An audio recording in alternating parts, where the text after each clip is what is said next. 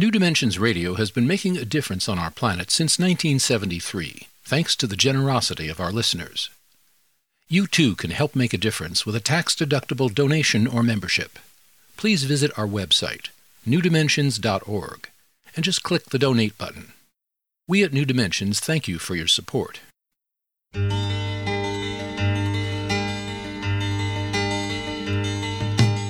It is only through a change in human consciousness that the world will be transformed. The personal and the planetary are connected. As we expand our awareness of mind, body, psyche, and spirit, and bring that awareness actively into the world, so also will the world be changed. This is our quest as we explore new dimensions.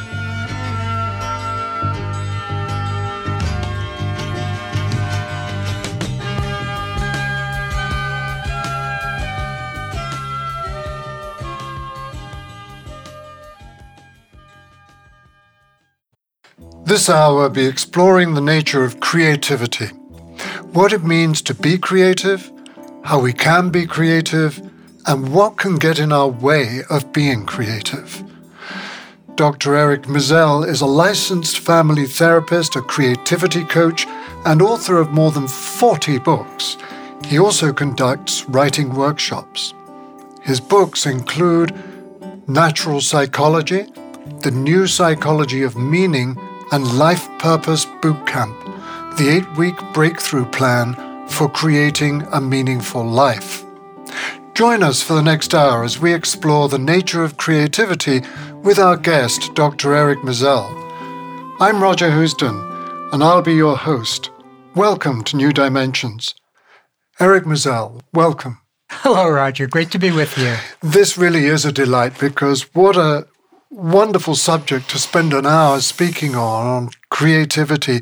And I imagine what a wonderful occupation it must be to be a creativity coach. If my clients do their work, then it's a wonderful occupation. But as you know, it's often hard to get our creative work done. So I'm working with folks who get stuck, who have difficulties with the marketplace, who have emotional ups and downs. So the work is indeed wonderful, but not necessarily easy. Now, how did you begin your life as a creativity coach? Well, the long story is I started as a little science boy when I was young. I thought I would be in science, but then I discovered I only liked the metaphors of science, not actually doing calculus and physics. After I got out of the Army, I got one of those degrees that one gets when one doesn't know what to do, and that was a degree in philosophy. But then I started writing my first novel when I was 24. I realized, or it came upon me, that I was going to be a writer. That didn't pan out in terms of dollars. I wrote excellent books, but wasn't able to support a family on that. So I retooled as a therapist in my early 30s, became a California licensed marriage and family therapist, and decided to work exclusively with creative and performing artists. I was interested in their issues, my issues. And I don't think anyone was working with artists specifically back then. This was before famous books like The Artist's Way and what have you came out. This was sort of a new occupation. Then very rapidly, I realized I didn't like the therapy model. I didn't believe I was dealing with mental disorders, but rather with the problems of living that creative people face. So I segued out of therapy to something I called creativity consulting, because at that time, coaching hardly existed. This is quite a while ago. And then when coaching became a popular word, then I moved from creativity consulting to creativity coaching. And that's what I've been doing for 20 or 25 years now. So it's interesting that you started out as wanting at least to be a novelist and found it a challenge in terms of the marketplace. And that really makes me wonder, whether you feel that creative endeavor of that kind, that is of the artistic kind, is possible for everyone, or is it what traditionally we think of as creativity really being something reserved for the special few? I think there's a sense in which a person can be, let's call it everyday creative, and make their pumpkin soup more creatively or do this or that more creatively. In fact, I think creativity has become that stand-in word for the human potential movement think we talked about human potential in one way in the 60s and 70s, and now I think creativity becomes the kind of word that stands for manifesting potential. So we all want to manifest potential. So I think everyone can be creative in that sense. Now, the difference is when you self-identify as an artist, when you decide that you're in one of those disciplines, whether it's dance or poetry or film writing or what have you, then you take on all of the obligations and difficulties of that discipline. And something very different changes then. A, you have to work in a form.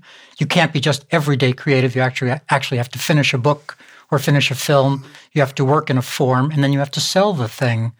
And so that's not really everybody's specialité to both finish large projects and then sell those projects. Anybody can be an everyday creative person.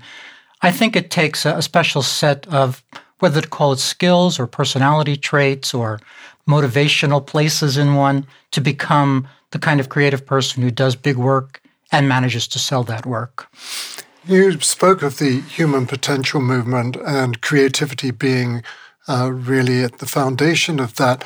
But I wonder what you might see as the difference, if you do see any difference, between self-expression and creativity.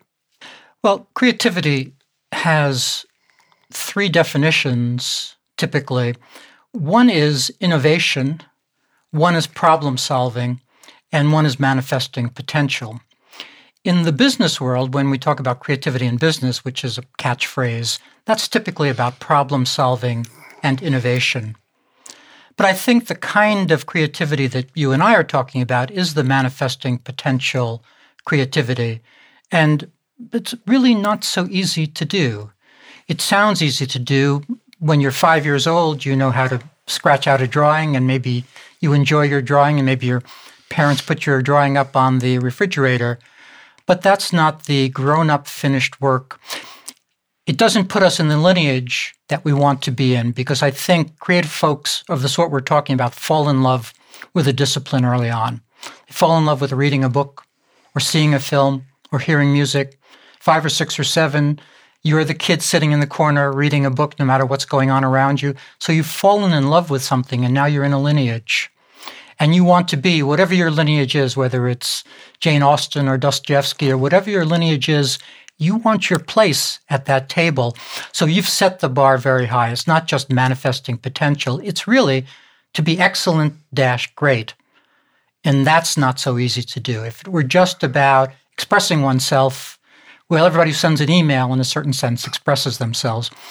We're setting the bar much higher than that when we talk about creativity. I think we are, because really creativity points to something, some dimension that is involved that is beyond our ordinary personality, that is beyond our familiar sense of self. And self-expression, I think, tends to be the expression of our familiar identity. So I think there is a difference there. And I like that you pointed to, the childhood and earlier times in our lives as being an indicator of whether that nascent potential might be there or not in a particular individual. The word genius, for example, comes, as you know, from the Roman, the Latin, really meaning a tutelary deity or guiding spirit. And there's another question, does everybody have a guiding spirit? Or is a guiding spirit, that is a genius, really the reserve of a special few? Well, if by guiding spirit you mean something external to us, I'm an activist atheist, so I probably don't believe in guiding spirit in one sense. I believe that we don't get our brain quiet enough usually to do good work or to have good thoughts bubble up. And so the way I would say it is most people's brains are quite noisy, what Buddhists would call monkey mind. And when that happens, every thought grabs neurons. That's what a thought is. So most folks are having their billions of neurons grabbed by virtue of thinking one small thought and another small thought. I think what a creative person can do, part of a creative person's brilliance, is even if their mind is noisy here and there, they manage to quiet it in the service of having ideas bubble up. There's a way in which they go into the trance of working, go into flow, whatever language you want to call it, they get quiet. And it's out of that quietness, and whether that's guiding spirit or what have you, I still think it's their own brain, so to speak. It's their own brain, and very often they can't get quiet when they want to. They can't order up quietness.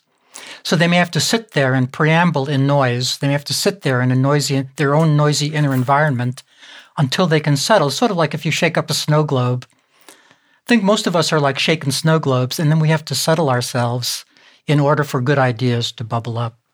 I think so, absolutely, yes. Another word from the Greek is the muse, of course, and people often speak, whether it's figuratively or literally in their mind, about having a muse. And you said, by the way, that you were an atheist. And for me, the notion of guiding spirit doesn't necessarily mean some external spirit, but it certainly does mean a deeper dimension of my own humanity.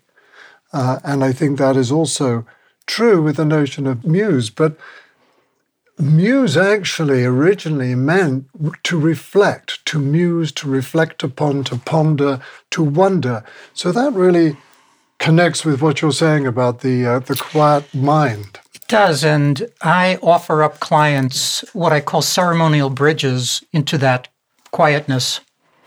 Because, as I say, we're noisy generally. We're not just noisy. Let me make a side point. All day long, we're supposed to get things right. That's the way we're supposed to be in the world. We're supposed to drive on the correct side of the road and pick up our kids at 3 and make sure the garden is weeded and just do things right. And then somehow a moment is supposed to come where we have real permission to make mistakes and messes. So that's what the creative process is. It's a real permission.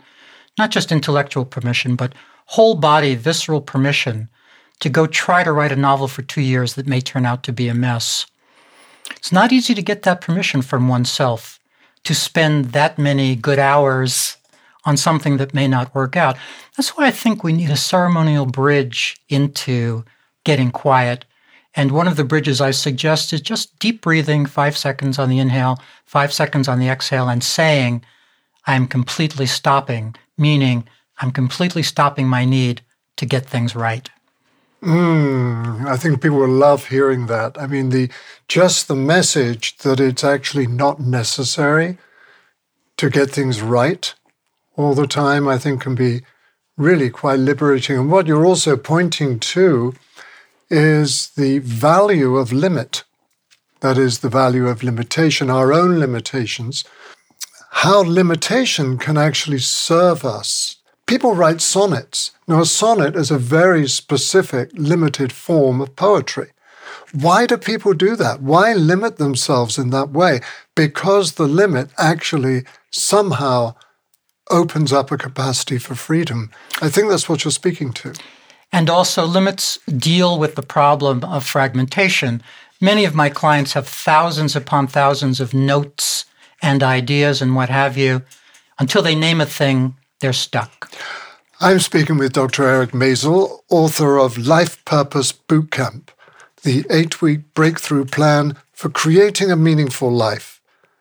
If you'd like to know more about the work of Dr. Maisel, you can go to his website, ericmaisel.com. That's Eric, E-R-I-C, Maisel, M-A-I-S-E-L.com. Or you can get there on the New Dimensions website, newdimensions.org. I'm Roger Housden, and you're listening to New Dimensions.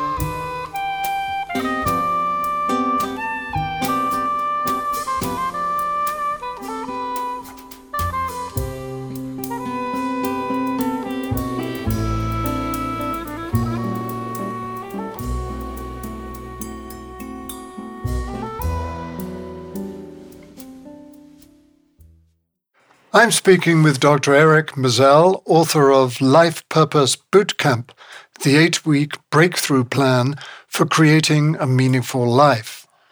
Eric, before the break, we were speaking about limits and beginning to speak of the value of limits, actually. And I was reminded of an artist called Phil Hansen, who developed nerve damage and a shaky hand from so much concentrated work on the pointillist style, painting a picture with tiny dots. And so what did he do? He embraced the shake. I love that. He actually started using larger scale canvases and bigger materials, and he started dipping his feet in paint and walking on the canvas. And then he decided to use just $1 worth of supplies. So what he is showing us with that is that our limitations can actually drive our creativity. Sounds counterintuitive, doesn't it? But I think they can, and I'm sure you must have experienced this many times with your clients. The example I always use is Matisse when arthritis overtook him, moving to paper cutouts and making collages, which then became world famous. And he had to deal with limitations and change. It's actually an oddity. It's interesting to me how many artists have to deal with chronic pain, all sorts of disabilities that force them to, A, figure out how to do their art with that chronic pain, but B, also how to organize their day around their limitations. Yes. I spend a lot of time with artist clients helping them actually just organize their day because, as you know, most artists often need a day job. They have other responsibilities in life, and one of their complaints is that they can't get to their work. So I advise them to institute a morning creativity practice. I think for a lot of artists, it's imperative that they carve out this extra hour before their real day starts to get their creative work done, that they then not scorn small increments of time during the day. If 20 minutes arises here or 20 minutes arises there, to make use of that. In other words, to spend the day very mindfully in the understanding that they may not get their creative work done if they're not better organized than most human beings are, because they're trying to do so many things in life, namely earn a living to the right and also do great creative work to the left. And that requires a lot of old-fashioned scheduling, planning, routines. Those, I think, are rather sacred words in an artist's life, things like routine and regularity, because it's necessary. It is necessary. Absolutely, yes. What would you say to someone who comes to you and says, I don't know why. I mean, I want to write, but I don't think anyone's going to want to read what I say. Why should anyone listen to me? Or why should anyone actually look at my paintings more than anybody else's? There are thousands of artists and writers out there. What difference is my voice going to make? I have different kinds of answers to that. The first kind of answer is a cognitive answer. That's not a thought that serves you. You need to take charge of your thoughts better than that. As the Buddha said, get a grip on your mind. It's not serving you to say something like, I wonder if my art ultimately matters, or I wonder if anyone will be interested. Because we're not really looking at the truth or falsity of a thought, but rather whether the thought serves you, which is a different idea. Your thought may be true, so to speak. Maybe 27 million people will not read your short story. That may be a true thought. But that may not be a thought that serves you to think that no one will be interested. So there's the cognitive answer of really trying to think thoughts that serve you and identifying those kinds of thoughts as thoughts that don't serve you. And then there's the existential answer, which is you have to decide to matter. One of the things I'm interested in is the paradigm shift from seeking meaning to making meaning. The idea that meaning is not out there somewhere at the top of a mountain or at some guru's feet, but rather that it's a subjective psychological experience. If you want the subjective psychological experience of meaning, if you want life to feel meaningful, you have to do those things that provoke that experience. And if for you one of those things is writing or painting or singing or what have you, then you are doing it not just to make a thing, not just to have a performance, you're doing it so that you can have the experience of meaning. And there's hardly anyone who doesn't think that the experience of meaning is a valuable thing. So we're speaking really there of where the motivation for your creative process comes from, aren't we? In the sense of, you were speaking earlier of, again, in childhood, of people having a natural tendency towards one particular form or another and following that. So it's not an idea that's being imposed upon a person from the outside necessarily, either by their parents or by their own mind, but a natural arising that they actually then have to have the discipline to follow. It's a natural arising, and it also can run its course. It can also not necessarily be the thing that you now do 40 years later. That's why I tell clients that they need a menu of meaning opportunities. They need multiple life purpose choices. Rather than getting stuck in that singular framework of I have one life purpose or there's one meaning to life, I think it's very important that folks come to the idea of a menu of such possibilities. Because let's say that you fell in love with dance when you were 5, and now you've had your 2 hip transplants, and you can't really be the dancer you had meant to be. That better not mean that you can't have meaning in your life. That had better not mean that you can't have creativity in your life. That's why you need to know the other things that may also provoke the experience of meaning and that might also satisfy your creative urge. Folks find that very difficult to move from that primary place of meaning, that still being a dancer, that identity piece of being a dancer, to even being able to broach some other idea about what to try now. It's one of the things I have to help clients with, and it's very painful for clients to open up to the possibility that X has actually run its course, and now it's time for Y. Well, of course, it's a shift of identity, and that's why it's painful, because, it's really asking you to let go of a familiar sense of self and to open to the unknown. To open to the unknown and to let go of multiple dreams and aspirations and hopes. Those are powerful things. There are a few writers who haven't already prepared their Nobel Prize-winning speech, or actors who haven't accepted their Academy Award in their mind. People have dreams for themselves, and those dreams are finally over when you say to yourself, I can no longer do this thing, I have to do the next thing. So yes, you're losing the identity piece, but you're also closing the door on long-held dreams, and that's another very painful place. Absolutely, yes. I'm reminded again, actually, of Matisse, who you mentioned a few moments ago, because although he stayed broadly within the same field of painting, the way he painted changed every few years and dramatically. He was one of the primary fauve painters at one period, 1905, 1906, something like that. And yet, 30, 40 years later, he was cutting paper cutouts, and we have that wonderful series on jazz. And then at the very end of his life, what did he do? Not painting at all. He designed a chapel. And for Matisse, that chapel, which is in Vence in Provence, that chapel, he said, was the summation of his life's work, and yet it apparently had nothing to do with everything else. So I think he's a wonderful example of someone who's willing to change horses, partly because of necessity, in his case, health. And because he can deal with the anxiety of change. One of the ways we learn to deal with anxiety is to repeat ourselves. If we've I love that. If we've discerned how to do a certain kind of stripe painting, and now we know that we can produce that same stripe painting with thinner stripes or different colors, we know exactly how to do that, then we no longer provoke any anxiety in ourselves, and the creative process has gotten calm, but unfortunately mechanically calm, and we don't get to grow.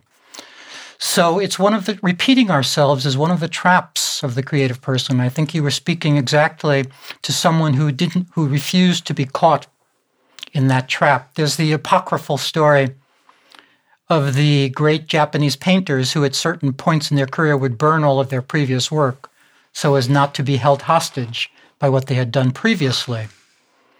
And it's a brilliant idea, but how many people can actually deal with the loss of probably a lot of good work, but also the anxiety of truly going into the unknown, not into some fake unknown, just some rhetorical unknown, but the real unknown of not knowing what you're doing next.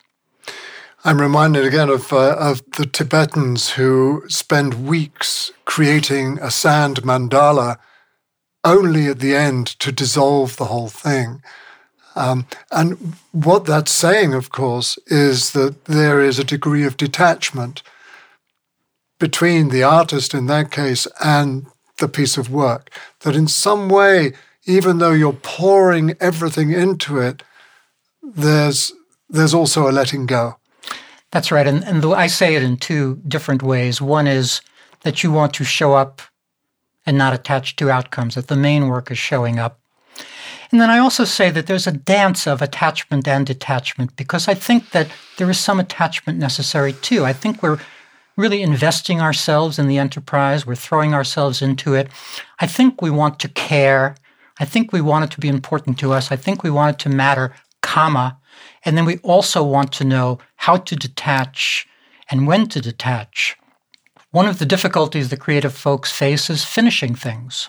They get to the 98% place, and then the specter of having to show it in the world, having to sell it, getting pushback, getting criticism, getting rejection, all of that prevents them from actually saying, I'm done, even though the piece may be done. This is another place where a creative person has to understand the necessary detachment that's required of them, because if they don't detach from that piece, they can spend 15 years on their memoir, changing a word here, changing a word there, so as to not have to experience rejection or any problems in the marketplace. But that means they don't get to move on to something else wonderful and interesting. Although it may also be that they're such perfectionists that they can never stop. You know, in French, there's a word called bonarding from the French painter Bonnard, who is, for me, one of the greatest painters of all time. But Bonnard used to creep into the museums where his paintings were exhibited to add one more touch to the painting. He couldn't let go of it, you know. That's a different... I think many collectors have experienced that problem, the danger of having the artist come over and see the painting on the wall and have to tie the painter's arms down so that he doesn't change the painting on the wall. It's a not uncommon feeling because we change. Even our eyesight may change. What was red to us, what was a certain crimson 10 years ago, may be a different hue today. So that's one of the problems is finishing work and allowing it to be. I'm speaking with Dr. Eric Mizell, author of Life Purpose Bootcamp, the 8-week breakthrough plan for creating a meaningful life. If you'd like to know more about the work of Dr. Mizell, you can go to his website, ericmizell.com. That's Eric, E-R-I-C, Mizell, M-A-I-S-E-L.com. Or you can get there on the New Dimensions website, newdimensions.org. I'm Roger Houston, and you're listening to New Dimensions.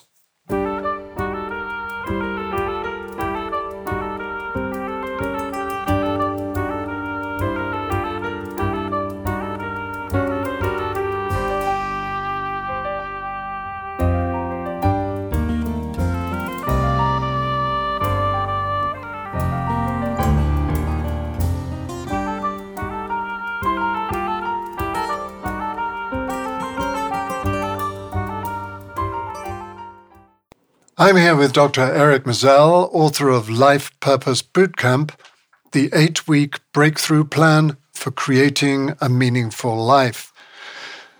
Eric, we were speaking just before the break about the movement to and fro between attachment and detachment, the way in which both of these actually play an integral role in any artistic or creative endeavor. So attachment, that is being deeply absorbed in or attached to the particular creative endeavor one is involved in, whatever it may look like, usually, if not always, must involve what we call passion. Could you speak to the notion of passion and also how you encourage that in the people you work with?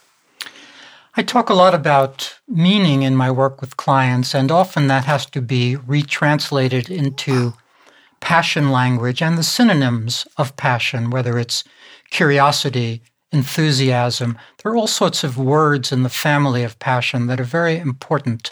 And it is, in fact, the case, I do believe, that creative effort comes out of a place of love. That doesn't mean that the creative person is a loving person necessarily. We know that there are monstrous creative folks who are not necessarily loving in the rest of their lives, but I think the creative act does come from that place of love. We are in a dispassionate society that doesn't do a wonderful job of encouraging passion. We're told to draw within the lines. We're told not to show displays of affection. We're told many things that don't encourage passion. So the flame of passion tends to flicker out in the lives of most people. And that natural passion that they experienced at 5 or 6 or 7 or 8, they no longer experience at 30. Life has worn them down. So we have to dream up ways to rekindle that passion. One of the best ways, and we've talked about this already a couple of times in different contexts, is to mentally and emotionally return to being 5, 6, and 7, and reminding yourself how much you loved reading in the corner or being in that darkened theater, watching a movie, or watching the Nutcracker on stage, or whatever it was. That helps an adult remind themselves of where the passion resides. But however it is that you figure out to do it, it is your job to rekindle that passion, because the work can't be done with mere interest. The work can't be done dispassionately.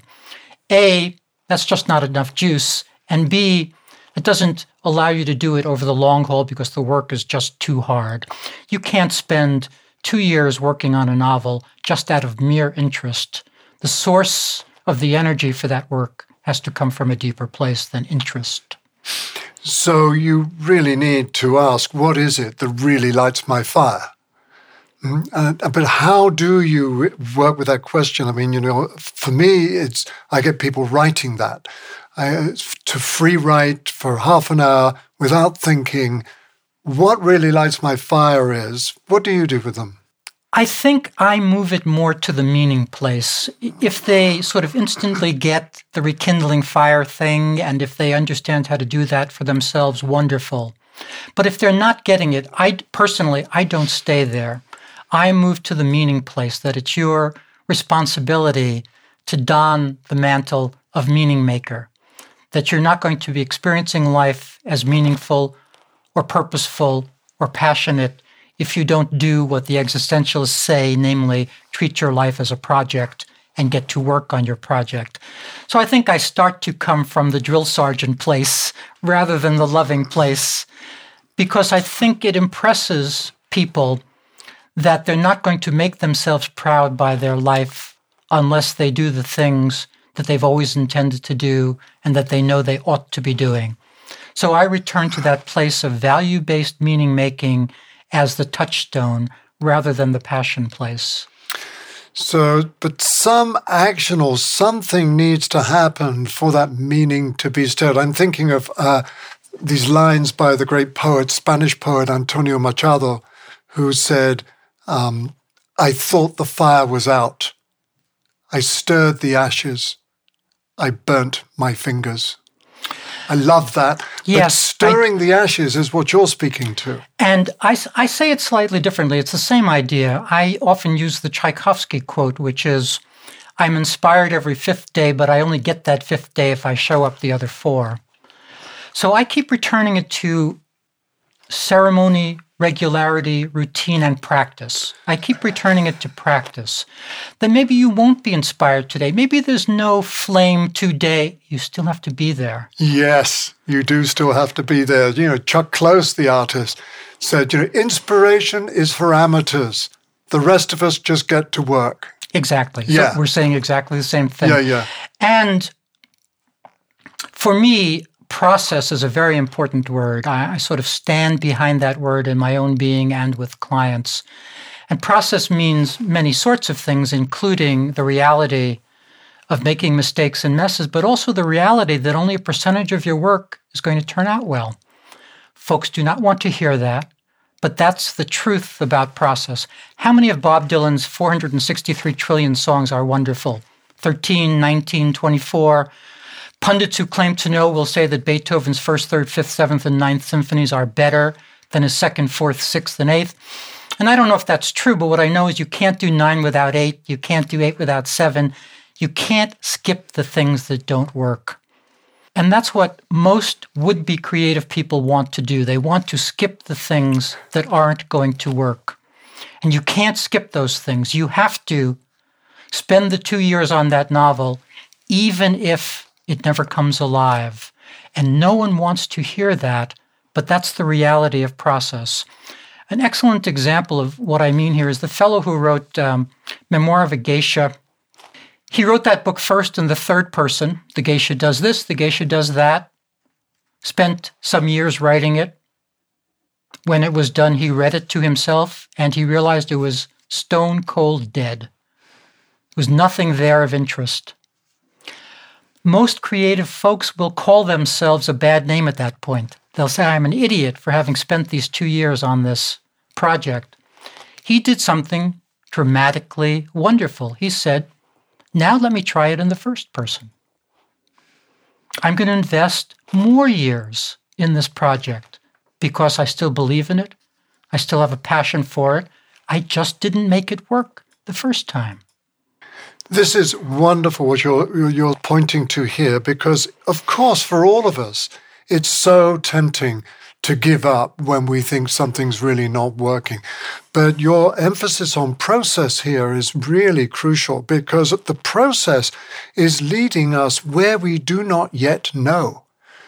And can't know. And can't know until we're there. And so the writer of the novel you just mentioned, Memoirs of a Geisha, I think, had no idea that this needed to be in the first person when he started in the third. But he had to run the whole course of that in order to get there, I just want to add one thing, and that is when we say he didn't know, or when we say we don't know, I think it's a little more complicated than that, because I think we get tingles down the spine. I think we get glimmers of the thing not working.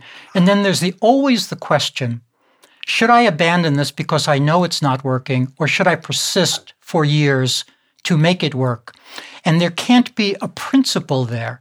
The principle can't be always abandon or always stick it out.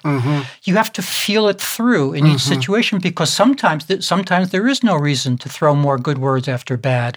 Maybe this is a project to put aside after 22,000 words or what have you. My headline, though, is, although there's no principle, my headline is, err on the side of completing things. If you have to make a guess, an intuition in a given moment, whether to finish a thing or not to finish a thing, finish it. Because you learn so much by finishing things. And you also then learn by putting it out into the marketplace, putting it out into the world.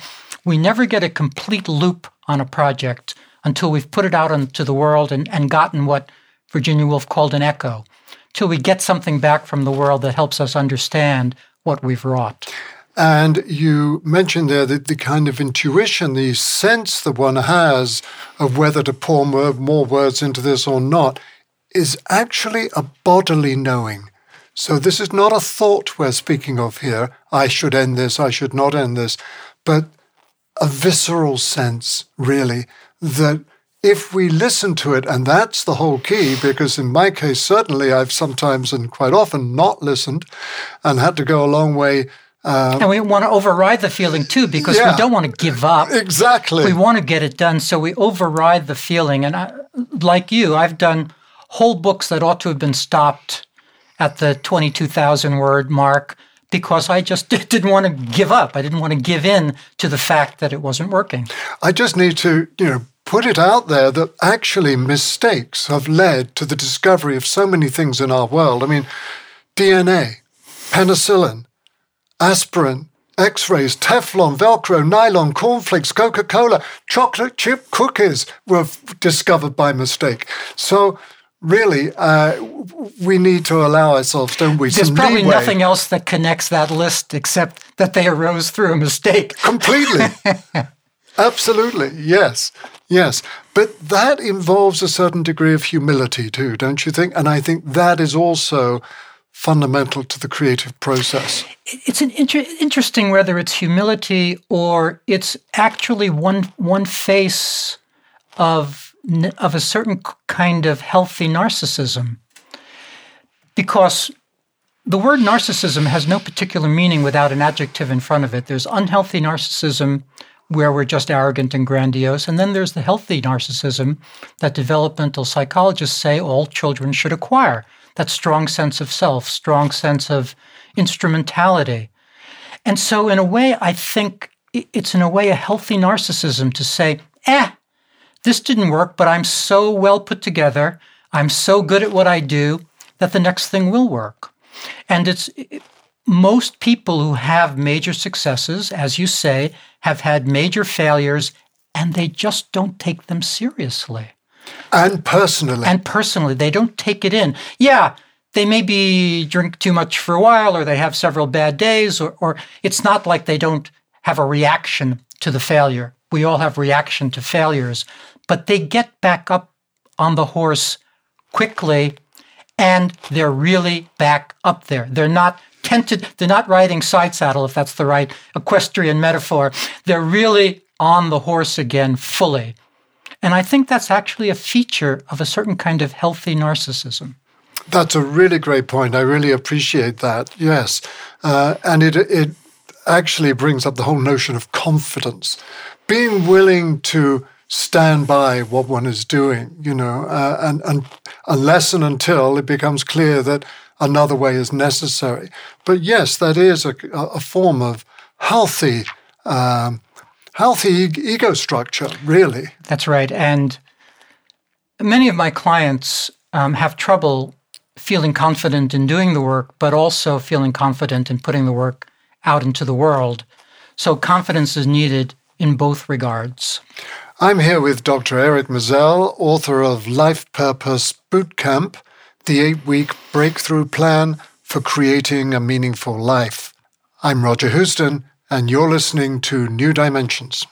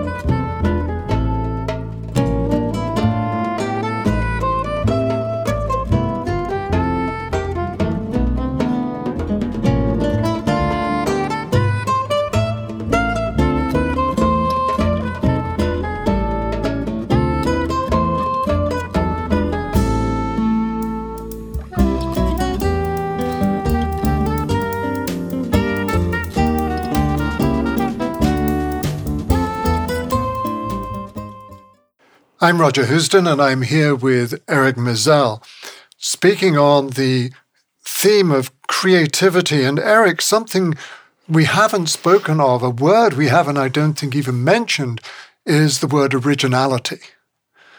Can people really be original?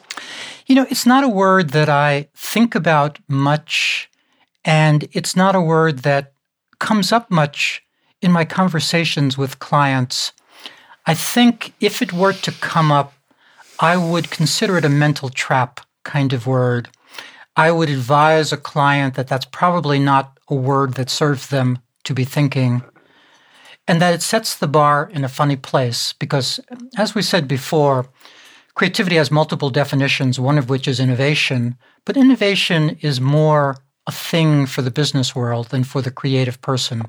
Innovation, originality, it's not what the creative person is after, I don't think. I think the creative person is after having a spot in a lineage, being part of a tradition, and that's different from innovating or being original.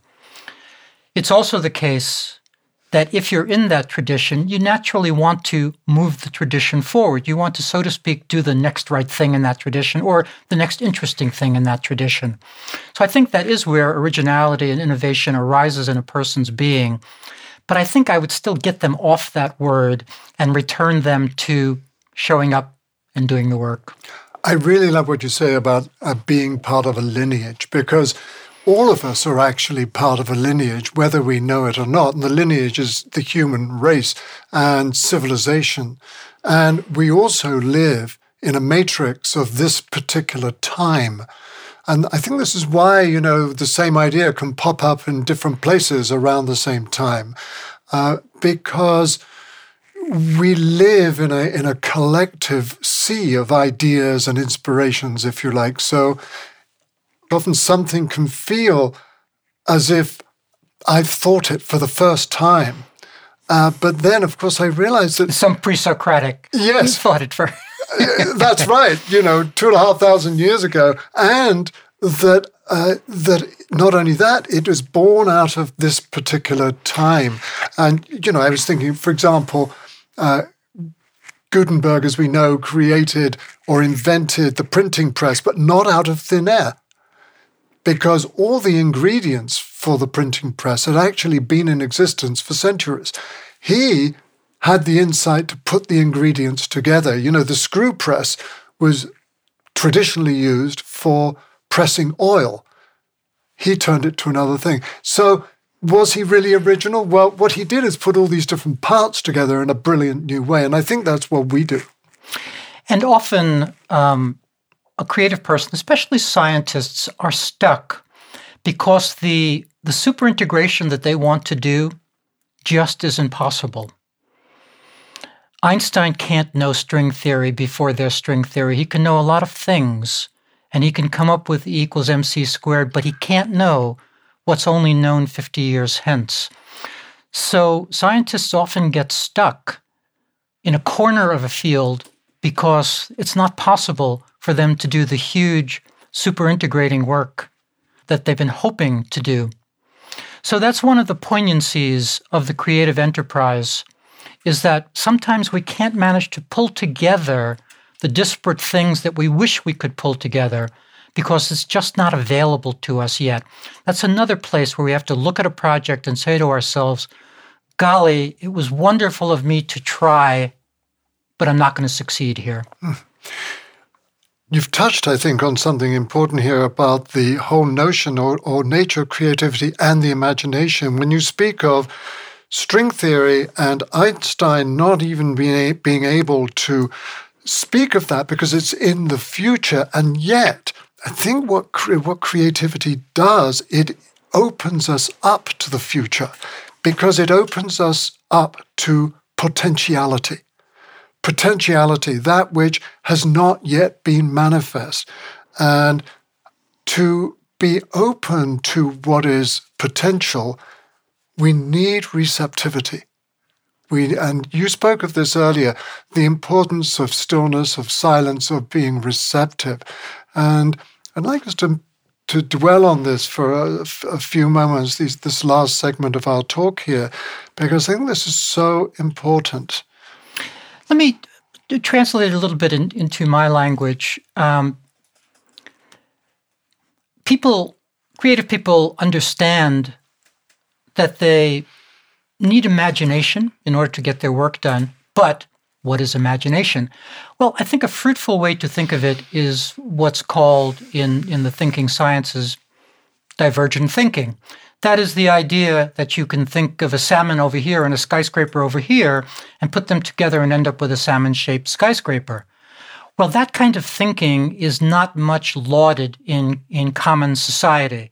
It's not much asked of you to put a salmon and a skyscraper together.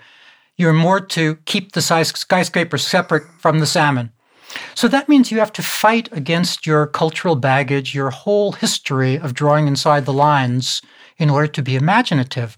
And I think, to piggyback on what you're saying, I think it requires a certain permission, a certain opening, a certain understanding that there's a task here to pull things from different places together, that's a task that we're not going to undertake unless we feel free enough to take that risk.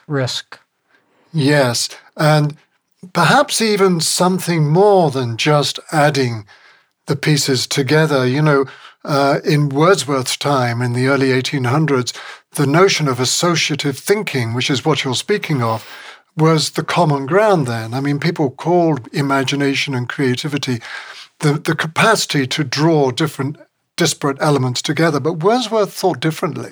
He thought that actually, no, there's something in the human being that can create something more than simply the sum of parts. It's more than the sum of its parts. A poem by Wordsworth has something that in some way has not really quite been put together before. And that capacity, again, I suppose, touches on our original discussion at the beginning there on genius, on that dimension of our humanness, which is below the conscious mind. Imagination itself really as being a dimension of experience that opens us to possibilities beyond rational thinking. I think all creative people have had that experience of doing really good work, having something new arise. I think that's also a visceral tingle down the spine kind of experience where we applaud ourselves. We go, wow, that was a really good paragraph, or that was a really good whatever. Wherever that came from, that was really good. I don't think you can ask for that. I think we're both saying the same thing. You can't beg for it. I think the French have a line about one great line of each poem comes from the heavens. It's not really the poet's line. It comes from somewhere. Well, it comes from the poet, but you can't just ask for it. You can't beg for it. So it's why I keep returning my clients to the task of showing up, the activity of showing up, doing the work, understanding the challenges that they're going to face doing the work, not giving up, believing that what they're doing matters, having all kinds of affirmations for themselves to keep them going through difficulties, including difficulties with the marketplace. I completely agree that there is such a thing as brilliant work, original work, new things under the sun. We just can't ask for them. We can't ask them. We can make ourselves available to them. And the very first way is, I think what you've been emphasizing all the way through here, is show up. Hemingway called the white page the white bull. The white page for a writer is frightening because it's empty and we have no idea what's going to come out of us onto it. And it's the same with a painter with the canvas. But we do have to sit down there for a period of time and face that white bull. So there is the work. There is the work of sitting down and doing it.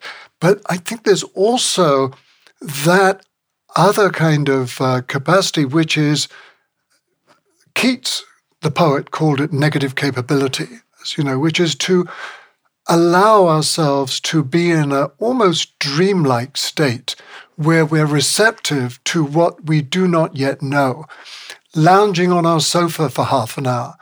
And for me, most of my books have come when I've been out walking. The idea for the book has come when I've been walking, not thinking about books.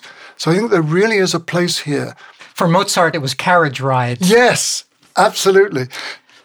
I'd like to piggyback on that because when I was talking earlier about a morning creativity practice being so vital for my clients, and I think for creative folks, one of the things you're saying connects to that very clearly. I think there are three important reasons why a morning practice is so important. A, the regularity and routine of it is great and you'll get a lot of work done. B, you'll have the experience of having made some meaning on that day, and the rest of the day can be half meaningless and you won't get depressed. It's like you're building up meaning capital by turning to your real work first thing. But the C connects to what you were saying, and that is by turning to your creative work first thing, you get to make use of your sleep thinking. That is, you get to make use of what your brain's been working on all night long, your dreaming brain, your thinking brain, And that's completely valuable material, which if you don't turn to your work first thing, you're not going to have access to. What a great point that is, Eric. Yes, we've run out of time, but we really do all need to give time and space to dreaming. I've been speaking with Dr. Eric Mazel, author of Life Purpose Bootcamp, the 8-week breakthrough plan for creating a meaningful life. If you'd like to know more about the work of Dr. Mazel, you can go to his website, ericmazel.com. That's EricMaisel.com. Or you can get there on the New Dimensions website. I'm Roger Houston. You've been listening to New Dimensions. This is program number 3531. New Dimensions Radio has been making a difference on our planet since 1973, thanks to the generosity of our listeners. You too can help make a difference with a tax-deductible donation or membership. Please visit our website, newdimensions.org, and just click the Donate button. You can also subscribe to our free weekly podcasts and find over 1,000 hours of audio dialogues in our searchable archive. New Dimensions is produced by New Dimensions Radio in Santa Rosa, California, USA. Our executive producer is Justine Willis-Toms. Our post-production editor is Lou Judson. For over 4 decades, New Dimensions has been producing weekly conversations at the leading edge. We sincerely thank all of you who have supported us by being members of Friends of New Dimensions, as well as members of our affiliate stations. My name is Dan Drayson. On behalf of everyone at New Dimensions, whose endeavors make this program possible, I'm wishing you well. New Dimensions Radio is an independent producer supported by listener contributions.